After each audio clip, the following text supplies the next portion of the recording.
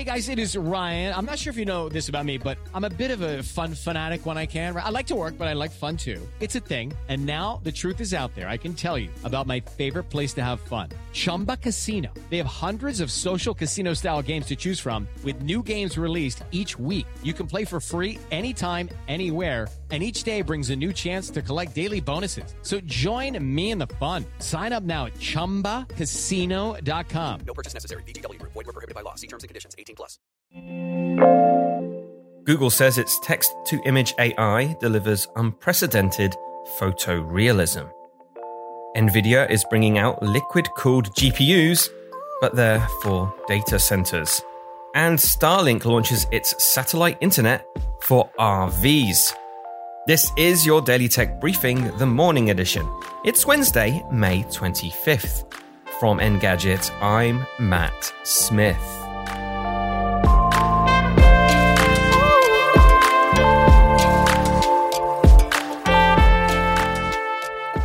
Google has been showing off a new artificial intelligence system that can create images based on text input. Its Imagen diffusion model, created by the Brain team at Google Research, offers an unprecedented degree of photorealism and a deep level of language understanding.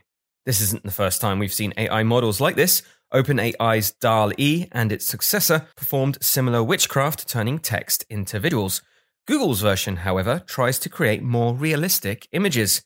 The researchers created a benchmark and asked humans to assess each image from a range of AIs.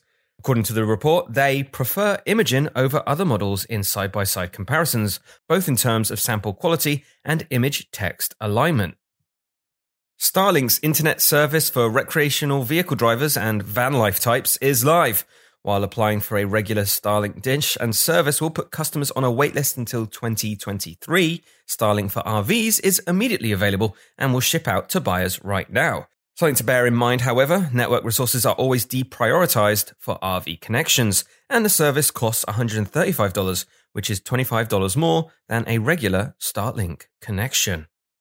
Later this year, NVIDIA will begin selling a liquid-cooled version of its A100 GPU for data centers. The company is positioning the video card as a way for cloud computing companies to make their facilities more energy efficient.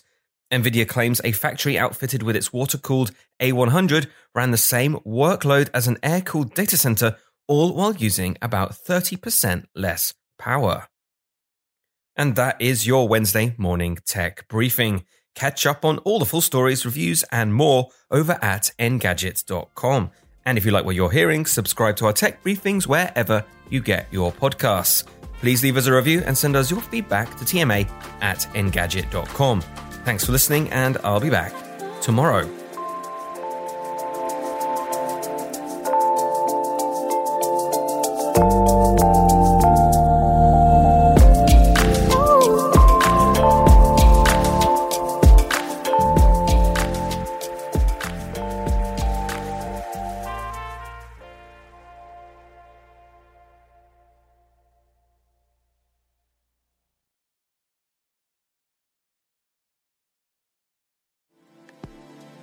Thank you, Matt, for keeping tabs on our daily news.